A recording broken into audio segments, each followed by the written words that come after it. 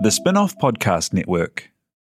Are you making the most of your KiwiSaver investment? Generate is an award-winning KiwiSaver provider with a track record of strong long-term performance. Making a smart decision now could add tens of thousands of dollars by the time you reach retirement. Book a no-obligation chat with a Generate KiwiSaver advisor today at generatekiwisaver.co.nz/get-advice. A copy of the product disclosure statement is available at generatekiwisaver.co.nz. The issuer of the scheme is Generate Investment Management Limited, and of course, past performance does not guarantee future returns. Ready to rediscover the joys of cycling? With over 300 kilometres of cycle paths across Tāmaki Makaurau, jumping on your bike and going for a ride is such a fun way to discover the city from a different perspective. Cycling is getting more and more popular across Auckland, so now's a great time to join the hype and give cycling a go. Head to at.govt/cycling to find your nearest cycleway today.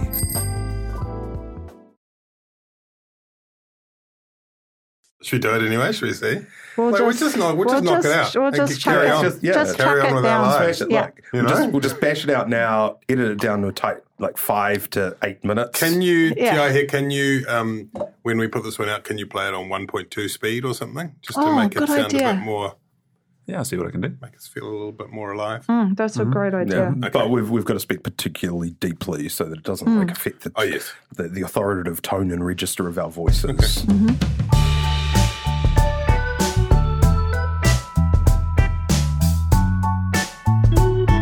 No mai haere mai, kei te whakaronga mai, koe ki Gone by Lunchtime, the puff daddy of the podcasting Oscars. Today we're talking about ACT and co-governance, about the unexpected exit of Louisa Wall, about the Solomons and China. But first, Annabelle Lee Mather, Ben Thomas, we'll talk about the no longer so novel coronavirus. We'll say thank you very much to Te Aihe Butler for making this work. Actually, I should say, a friend of mine who was on another of the spin-offs, empire of podcasts, The Fold, good podcast about the media. Never heard it. With Duncan Creeves. Good. Yeah. You should have a listen. Not as good as Such this. a grazer, Ben. Anyway, she said to me that she really enjoyed doing the podcast, which seemed nice. And then she said, because she got to talk to Te Aihe Butler, and then she went on to say, who is my favourite thing about Gone by Lunchtime? Oh. Which is very nice about Aihe, and deservedly so. It's great for Te Aihe. But I think it's less of praise for me than it is a diss against yourself and Duncan. And Duncan, and Annabelle, and Ben. Yeah, I mean, it's kind of notable. I saw we got a lot of good feedback for that Simon Bridges episode, the last one we did. Right. And apparently it was people's favourite one since the one we did with Chloe Swarbrick. We've only done 2. Yeah, and apparently the ones... They like it when... They like it when there's less of us and more. A bit of diluted Ben. It's kind of like when people tell me that I look really good in hats. Right. And I'm like, and a mask. Yeah. Have you tried a motorcycle helmet? Te Aihe was doing a gig the other day and they recognised them from Gone by Lunchtime. The audio engineer recognised me and said that he listens to Gone by Lunchtime. Right. Shout out to Jordan from Native Audio.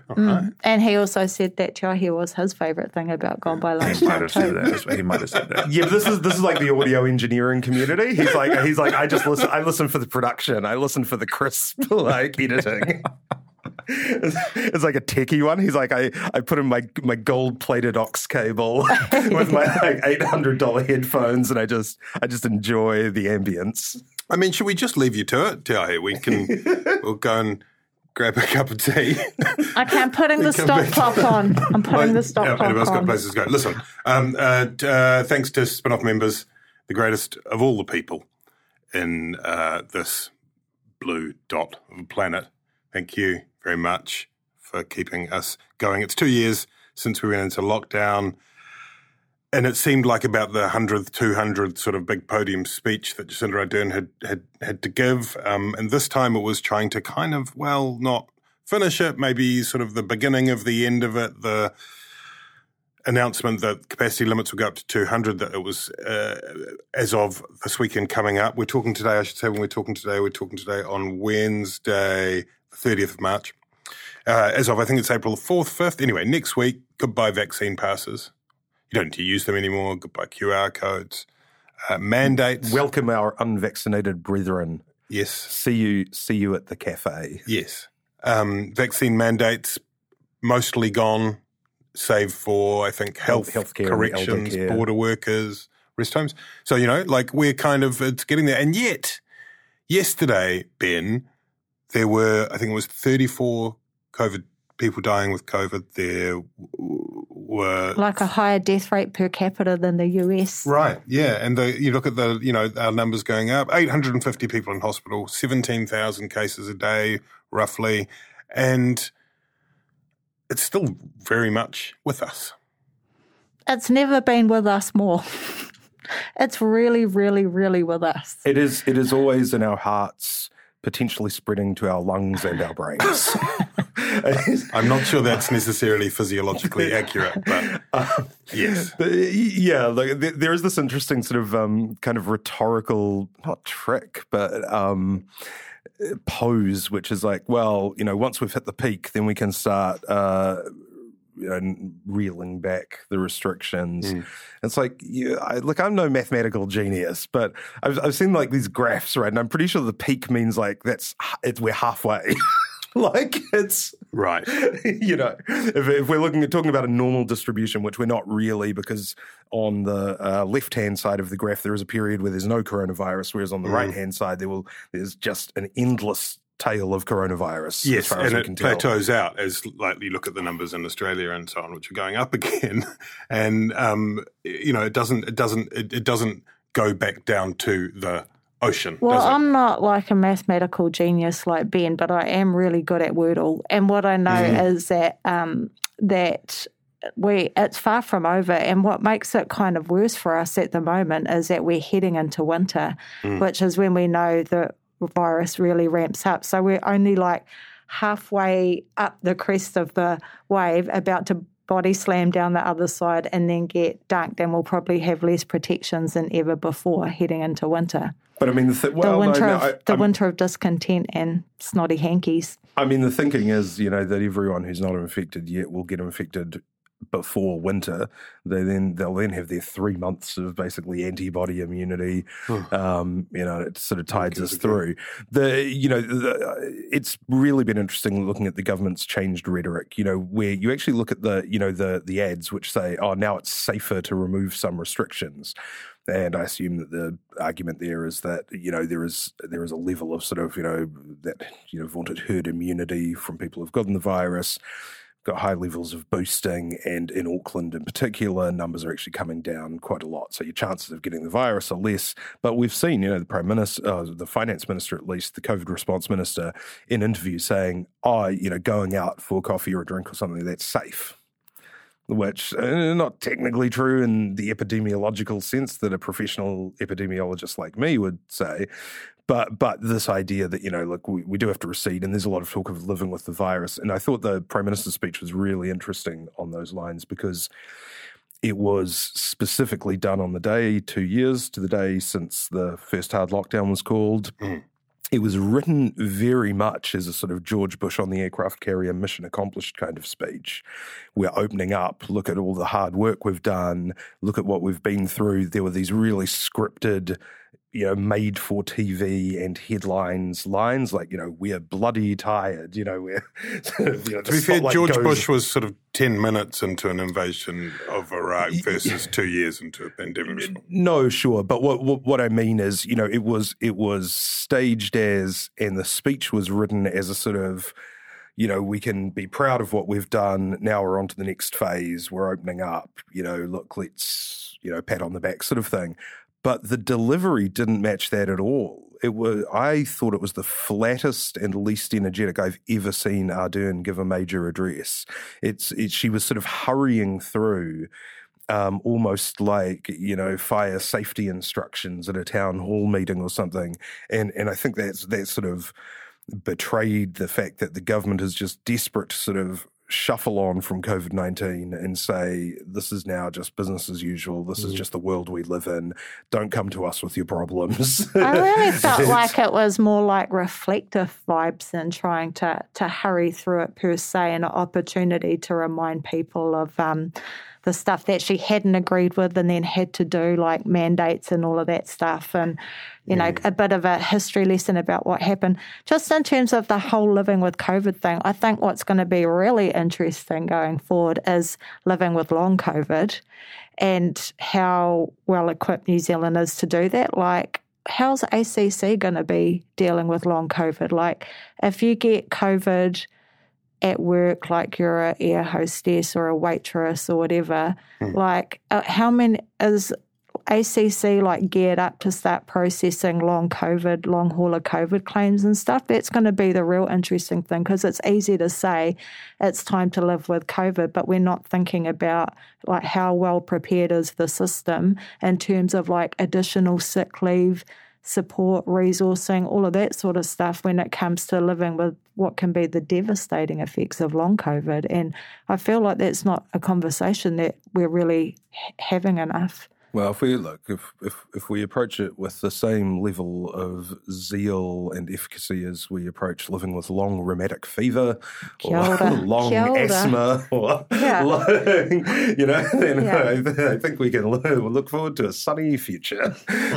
One of the sort of challenges, I suppose, that the Prime Minister faced in delivering that speech last week was not wanting to give the impression that this was in some way the result of the occupation, riot, convoy, call it what you will, which I have no reason to doubt. And there are others who think maybe it was more to do with the poll, but you know, she was very clear that it was to do with the timing, which had always been set out that once we were down what you both so adeptly mathematically described as the downward part of the mountain, that we would be going towards that. And it's interesting to see that in light of basically the end of the mandates. Yes, it's not completely the end of the mandates, but most of them, and signalling the end of the mandates. The many thousands of people who gathered to protest calling for the end of the mandates are now promising to gather at the end of this week to protest, I'm not sure exactly what, and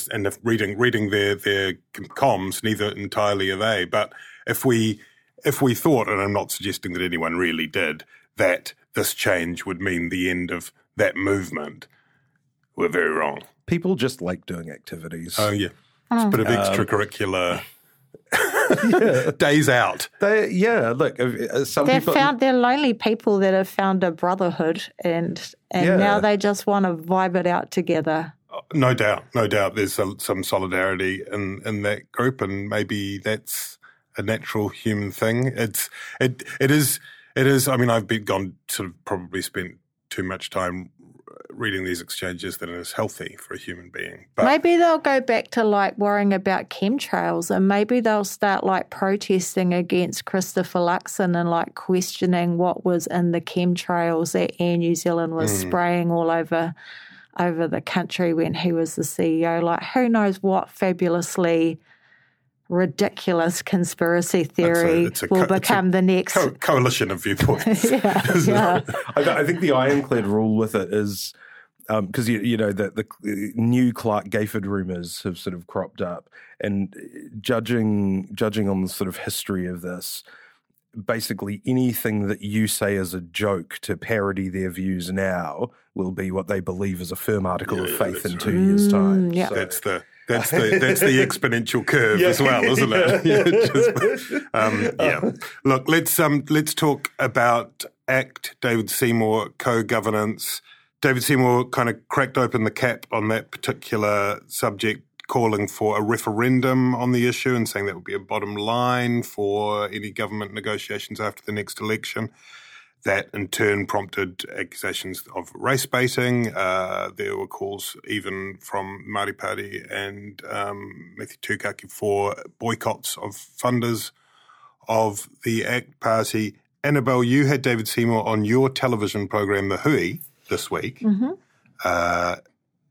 Mihinganagi Forbes interviewed him. What did we learn from that? I think what we learnt from that is that David would rather spend millions and millions of dollars forking out on treaty settlements for treaty breaches going forward than trying to create a system that might help to avoid treaty breaches in the first place, which is essentially what co-governance would ultimately aim to do, as well as provide plurality of voice and, a rethink of values. Like, for example, if you look at places where there are co-governance, like Te Aroa River settlement, lakes, Waikato, those sorts of places, we see that when you have co-governance with Māori, that you see a shift in some of the values. So you see things like conservation and sustainability coming to the fore, which is ultimately a good thing. And far from Māori being like sticks in the mud that get in the way of like farmers and stuff, because Māori, through the treaty settlement process, actually have real deep interest in agriculture and stuff. They sort of create models that are good for business and good for kaitiakitanga. So I guess really it's just playing into a deep-seated fear that a lot of Pākehā have about what power sharing with Māori might look like. But actually, it's kind of like the marriage equality bill, like everyone that was super anti-marriage equality because they thought somehow it diminishes the mana of their own marriage somehow. And actually, however many years later, we know that it hasn't, and it's actually a good thing. Interesting. It was an interesting interview, I thought, and we've seen ACT leaders in the past in interviews, including I think one where Jamie White didn't know what whānau order was. Was that your program? That was Native Affairs. He didn't know what whānau order was. Here's the other thing about co-governance, so just in terms of whānau order, is that things like whānau order, they're kind of like, and treaty settlements, they're like bottom of the cliff stuff. Like Māori don't want to spend all their time having to go to court to fight over treaty breaches. Like a lot of the discussion around this is around three waters. But if you want to look at a real example of what's happening with water in Aotearoa, you look at what happened in the Hawke's Bay. There's an iwi down there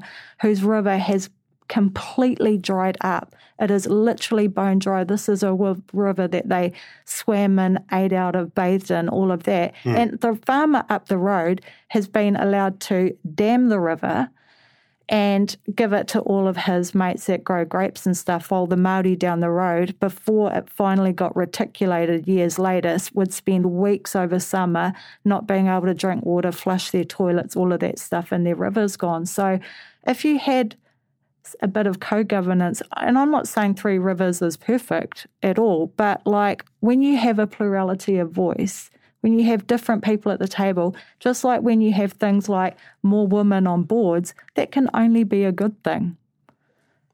Yeah, I mean, a lot of what gets discussed in terms of like the history of co-governance happened when I was working for Finlayson in Parliament. Because a lot of it developed as these kind of bespoke arrangements and treaty settlements, usually over natural resources. Like, in one sense, you really are the father, the king of co-governance, aren't you? You are the co-governor. Sorry, it's an important point. It's a point to make.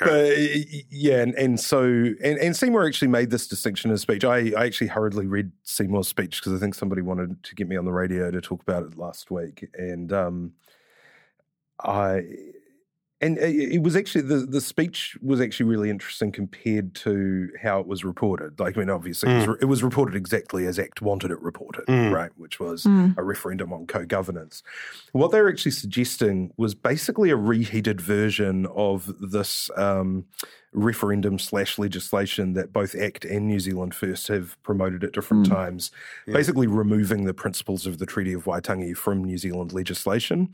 Seymour's proposed bill is a little different, where he just sort of talks about redefining what the principles are and saying the principles are that everyone's equal and nobody gets treated any differently.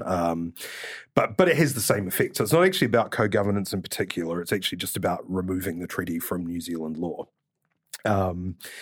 Again, like I think there's actually a lot of conceptual sort of fuzziness on what co-governance is, and this is part of the problem that the government has had, when this he puapua sort of shadow boxing came up, is that co-governance, it doesn't, if you'd say something as a co-governance arrangement, that doesn't actually necessarily tell you much about how it works. There's all sorts of, there's myriad different ways of doing it over sort of, natural resources.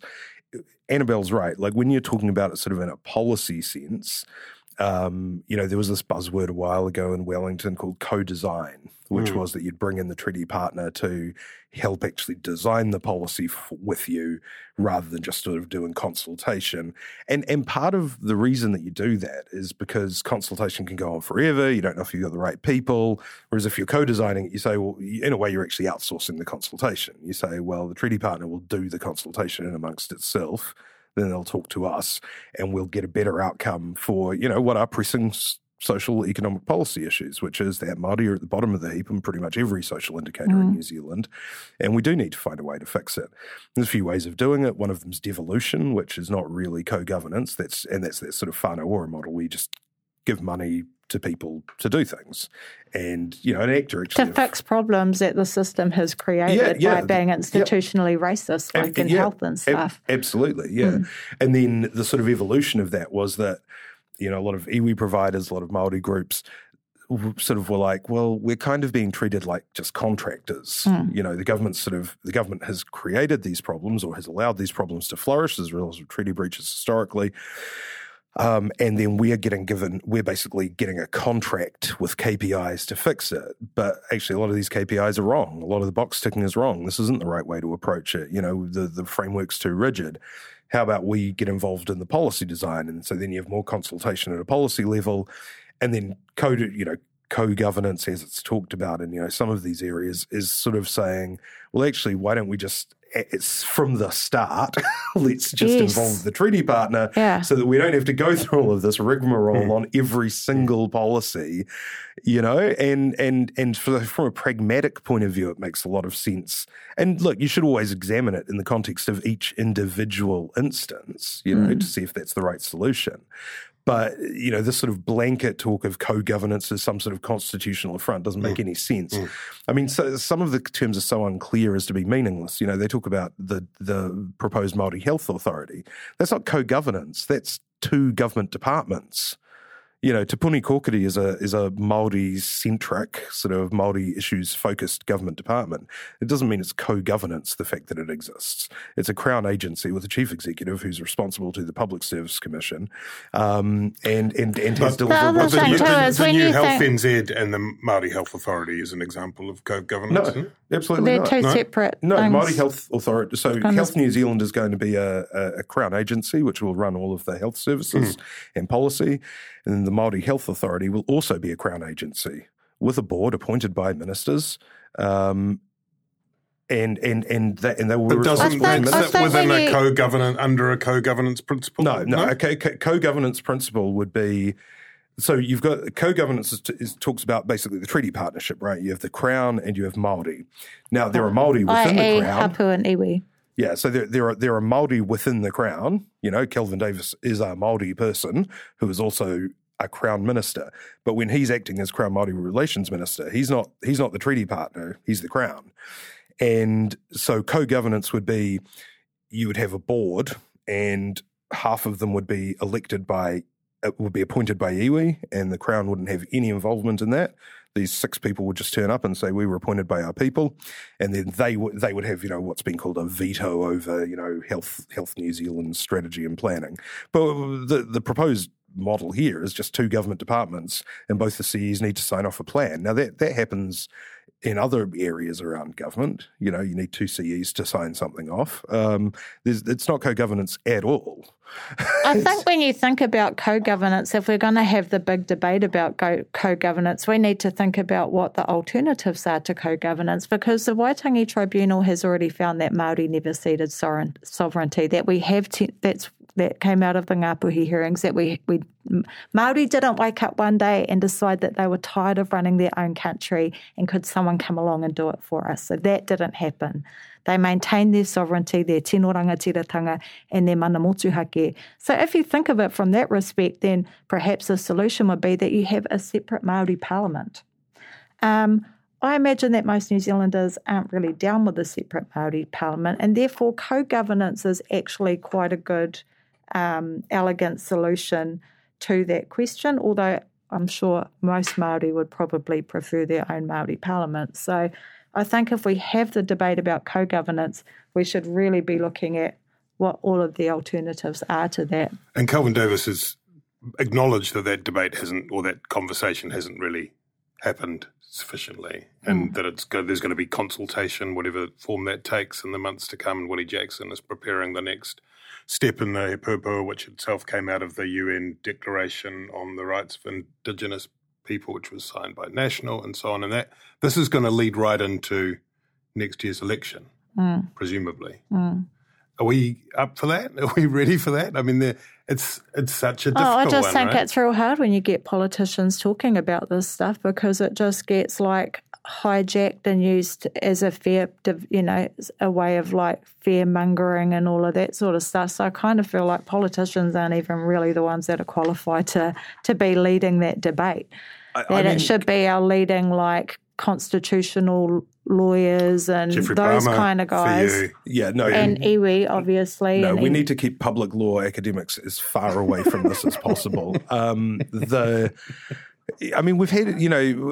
the key government actually as part of an agreement with the Māori Party had a constitutional conversation, and it went on for a few years, and they released a report which just had more stuff to think about, and their conclusion in the end was, c'est la vie, what will be,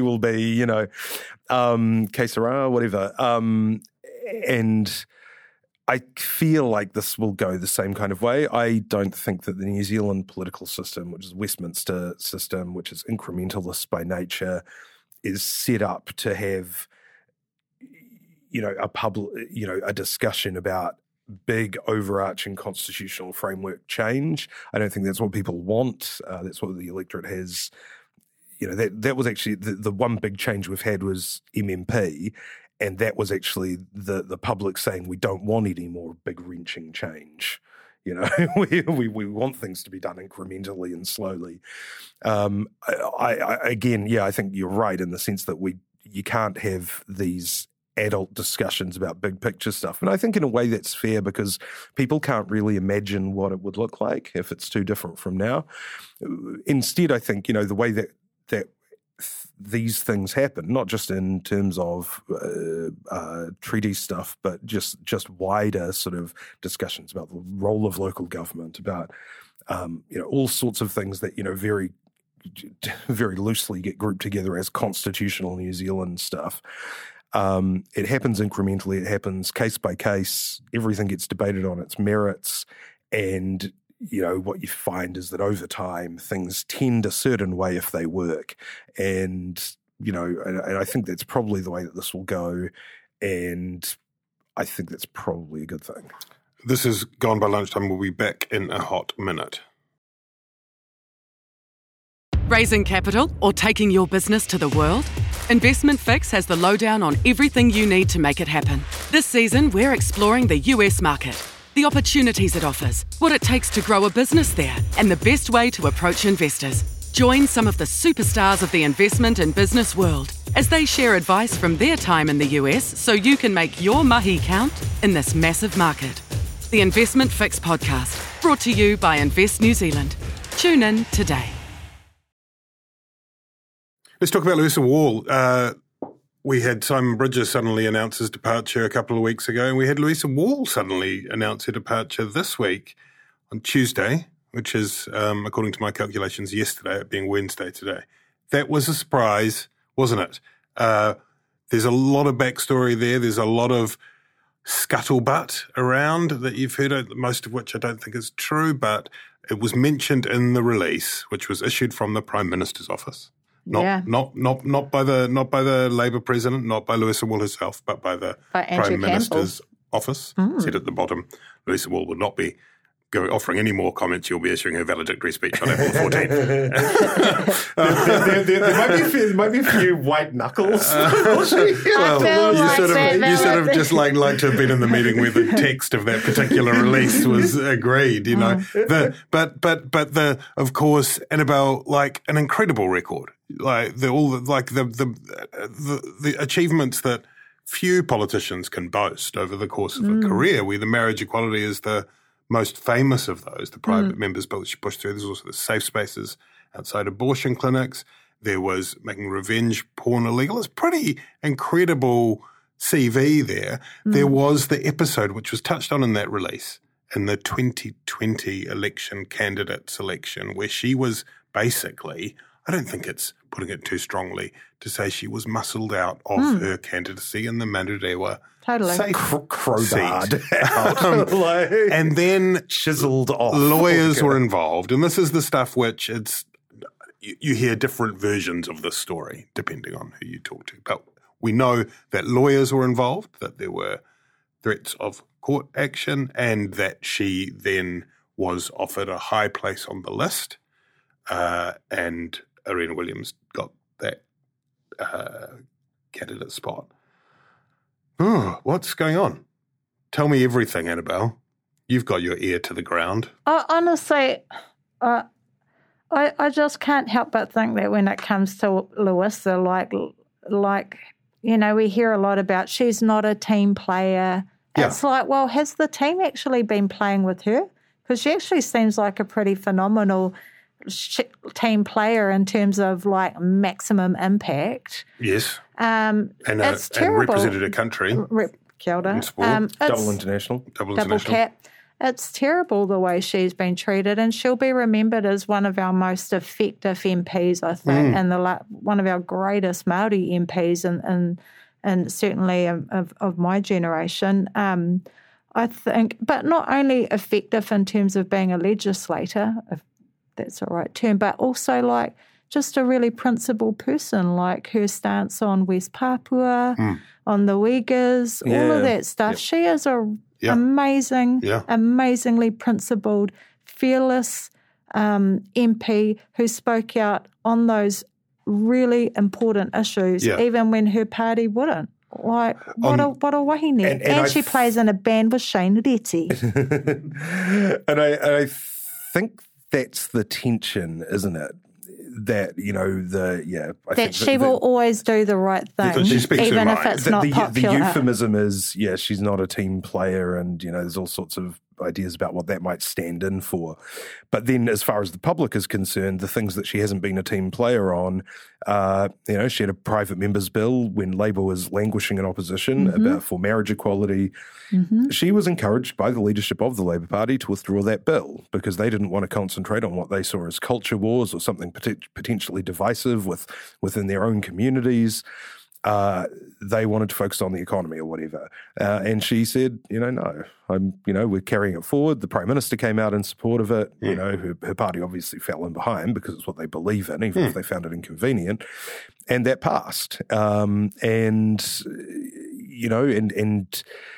So as far as the public is concerned, you'd say, well, how is not being a team player in that? And then, by the way, it's such a damaging narrative, and it always gets wheeled out like, oh, they're not a team player, or oh, they're difficult to work with in the office. You see it like rolled out again and again. But here's the thing: National love working with her.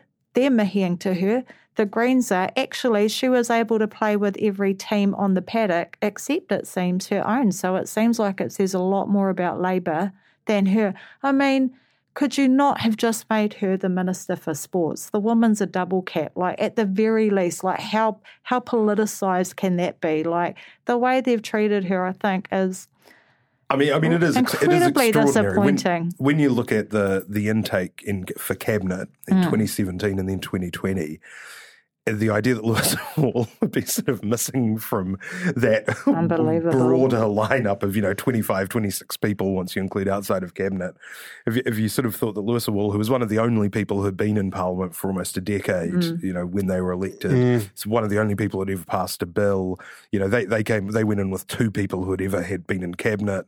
And she had plenty of parliamentary experience too. So, on paper, she was like absolute shoo-in for a cabinet seat. But I suppose, without in any way diminishing her personal achievements, also a Māori woman, queer, ticks a lot of boxes that Labour does, is very conscious about ticking. Yeah. And still didn't make Committed it in. To her but somebody made an assessment, rightly or wrongly, I do not know, that while lots of people, when you bring them into that room, they then, there's collective responsibility. And so then a different kind of discipline follows. Somebody made the assessment that wouldn't be the case. Yeah, I think too, we shouldn't underestimate how toxic professional jealousy can be. I mean, the main thing is, like, in terms of, because I got asked, I think on radio or something, what's Simon Bridges' legacy? And the thing is, I think we can all agree, Simon Bridges, remarkable sort of personal reinvention, very amiable, sort of affable public figure now, was certainly a very capable politician. He was a pretty solid leader of the opposition. He was a good mid-range minister, but not really any kind of legacy to speak of. And that's the case with most of the people who pass through Parliament's doors. And the fact that Louisa Wall has, she has a real legacy, even leaving aside marriage equality, which you wouldn't, because that would be the first thing you would think of. She has a tangible legacy as a legislator in the New Zealand Parliament, and no one's ever going to be able to take that away from her. It does, when you think about it, sound a bit like an entire building collapsing when you lose both the wall and the bridges. Great news for me, though. I'm just like writing up the new list of episodes for the next series of Matangi Rea, like Louisa. Wow, I see. It's kind of suspicious that they keep on rolling up. And they both report having got kind of these strange, gravelly voiced phone calls in the deep of night. I know. We're the skeletons. Let's talk about the Solomon Islands. China, we touched on with Louisa Wall, and I mean, this is an interesting area where she was outspoken. You mentioned on the Uyghurs. There was a leaked draft defense strategy from the Solomon Islands that emerged this week, which talked about this pact between China and the Solomon Islands, which would see potentially a whole lot of Chinese military hardware stacked up just a few thousand miles from Australia. And it feeds into a kind of wider power struggle in the Pacific. We remember, of course, the Pacific reset when the US announced that they were going to focus more on the region. China has been getting more involved in a range of different ways, economically and strategically, within the Pacific. The Solomons in 2019, I think, did that switch of recognizing mainland China instead of Taiwan. I was in Taiwan for a business junket a while ago. Oh, yeah. Ages ago, like 2006 maybe. And we visited, we visited like the embassy district. Yeah. And, it's basically just this building, and you go in and sort of in the reception area where it says, which floor, has the business name in those buildings. It's just got the name of every country with fewer than 1,000 inhabitants in it, in the entire world. And they're all just in this building, like, and it's just Togo, one Murray United who Nations represents and Micronesia, and they're like, this is here are the diplomats, and because there was at that point before China was really sort of ascendant regionally, and there still is a little bit, this real jostling for diplomatic recognition as Taiwan sort of tried to sort of solidify its kind of, a secure place in the international order. It started off with a sort of jostling and kind of bidding war between these two countries. But now, of course, China is a world superpower, quite distinct from back then. The Solomon Islands Prime Minister Manasseh Sogavare said that criticism of the deal was insulting and was quoted as saying, "When a helpless mouse is cornered by vicious cats, it will do anything to survive." There is a sense in which, as far as the Solomon's concerned, Ben mentioned a bidding war. If you don't want to have Chinese piling up on your doorstep, Australia and America, their pals, and New Zealand, to the west, bid higher. Exactly. I don't know if you guys heard, but Kevin Rudd did a really interesting interview with Kim Hill. With Kim Hill. Wow, that was amazing. Weekend. The end bit was pretty. Did you hear that? It was so awkward. Why does that always happen? He delivered the whole interview. He spoke in sentences as if addressing a lecture theatre of 5,000 eager students. In response to every question, he spoke with a monotone, robotic. It was just like that. And then at the end, she goes, "Is it true that the ALP rejected your request to stand in a federal seat?" And he said, It is not for me to say whether, and it went on like that. It was one of those great, it wasn't quite, it was a bit like Kim Hill-John-Pidgeot, but it was just incredible listening, where he answered a different question about 5 or 6 times, told her off for haranguing, for you to harangue me when, so how dare you speak to someone? Didn't you know I'm a former Prime Minister of Australia and I lead a very important think tank here in New York? Sorry, Anna, what you're saying. No. It was he thinks he sounded like a lecturer. I actually found it fascinating, but it actually... I found the entire lecture fascinating. But he reiterated stuff that we've already talked about on here, which is that in the Pacific, Australia and New Zealand, and particularly Australia, have really dropped the ball as being, I guess, sort of senior regional partners to our Pacific neighbours. And so in the absence of them being good Pacific partners, China, as the superpowers of the world move their chess pieces across the board, like we're seeing in, the Ukraine with Russia, US, all of that sort of stuff. So now China's moving down here and they're being much better regional partners. And it's not about who has the deepest pockets, although Australia has cut back hundreds and hundreds of millions of dollars in aid. It's stuff that's as simple as, for the Pacific, security is actually having your island not be underwater in 10 years' time. And both Australia and New Zealand just aren't taking those concerns about climate change seriously enough, and particularly Australia, who kind of rails against any kind of change, even though they're a significant contributor to global warming.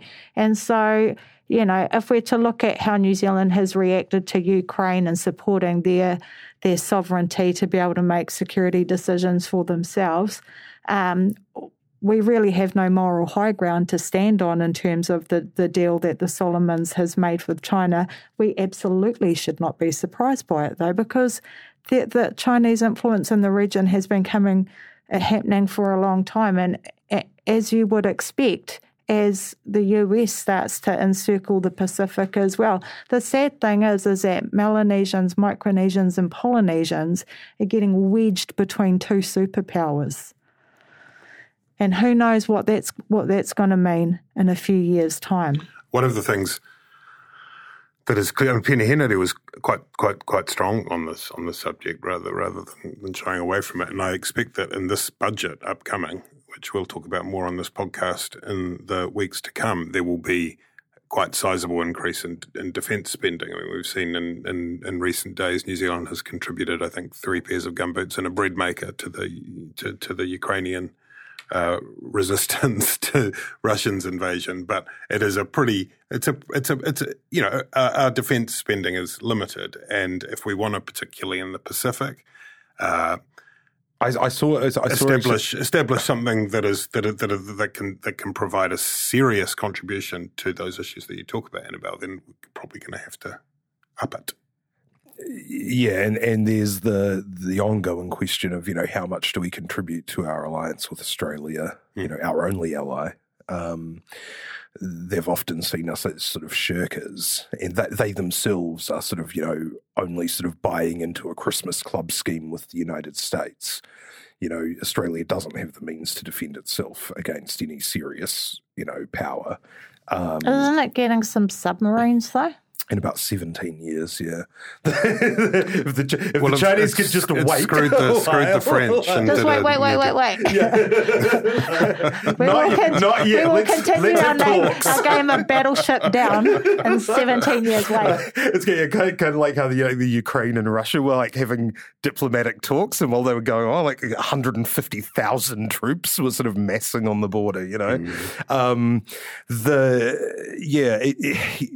We are seen as sort of not pulling our weight, and similar discussions are taking place in Europe about whether people are pulling their weight in NATO and putting in, because it's been very easy in the last few decades to sort of think, well, these are kind of abstract concerns, and if there's one thing that the invasion of Ukraine has shown, it's that we still live in the world that has existed for a long time, which is one where, conflict between states is not unavoidable or Sorry, no, it's not. Oh, shit, I sound like in the loop. That's what Kevin the mountain of conflict is not neither of foreseeable nor... No, what I mean is, like conflict is not consigned to the dustbin of history, right? Change with continuity. Yeah.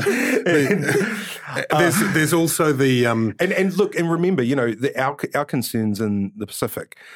we have the world's largest exclusive economic zone. China, one of the particular things identified by the white paper by our Defence Force was, food security supplies for unnamed powers that had values that were not consonant with the West's. And in terms of, even patrolling our fishing areas, these are the sorts of things where, and as you see overseas, we have international law, but it's not, international law isn't the same as going to the disputes tribunal and getting a ruling, right? There's a lot of brinksmanship. There's a lot of, nudging right up to the point, at which point sometimes, things will then become, kind of get the momentum of their own. And so, if we want to defend our interests, in as broad a sense as that means, we do need to get more serious about defence. I think too, one of the things is that we've kind of got short memories and an overdeveloped sense of security. Like, oh, we're way down here at the bottom of the world. No one cares. We're not important. But like the Pacific Theatre in World War II was literally drenched in blood. And in the Solomons, it's literally like a graveyard of warships and fighter planes and all of that sort of stuff. So you can understand why it's, for those who don't have short memories, when they see these superpowers taking all of these super aggressive poses against each other, why you would feel like you need a little bit of total. You might need to like shore yourself up. And if we need to repeat New Zealand's greatest military victory, the conquest of German Samoa in 1914. Before we we digress too far into the harbour, changed the flag. And thank you very much, Fiahi. Thank you, Annabelle. Thank you, Ben. Thank you, listeners.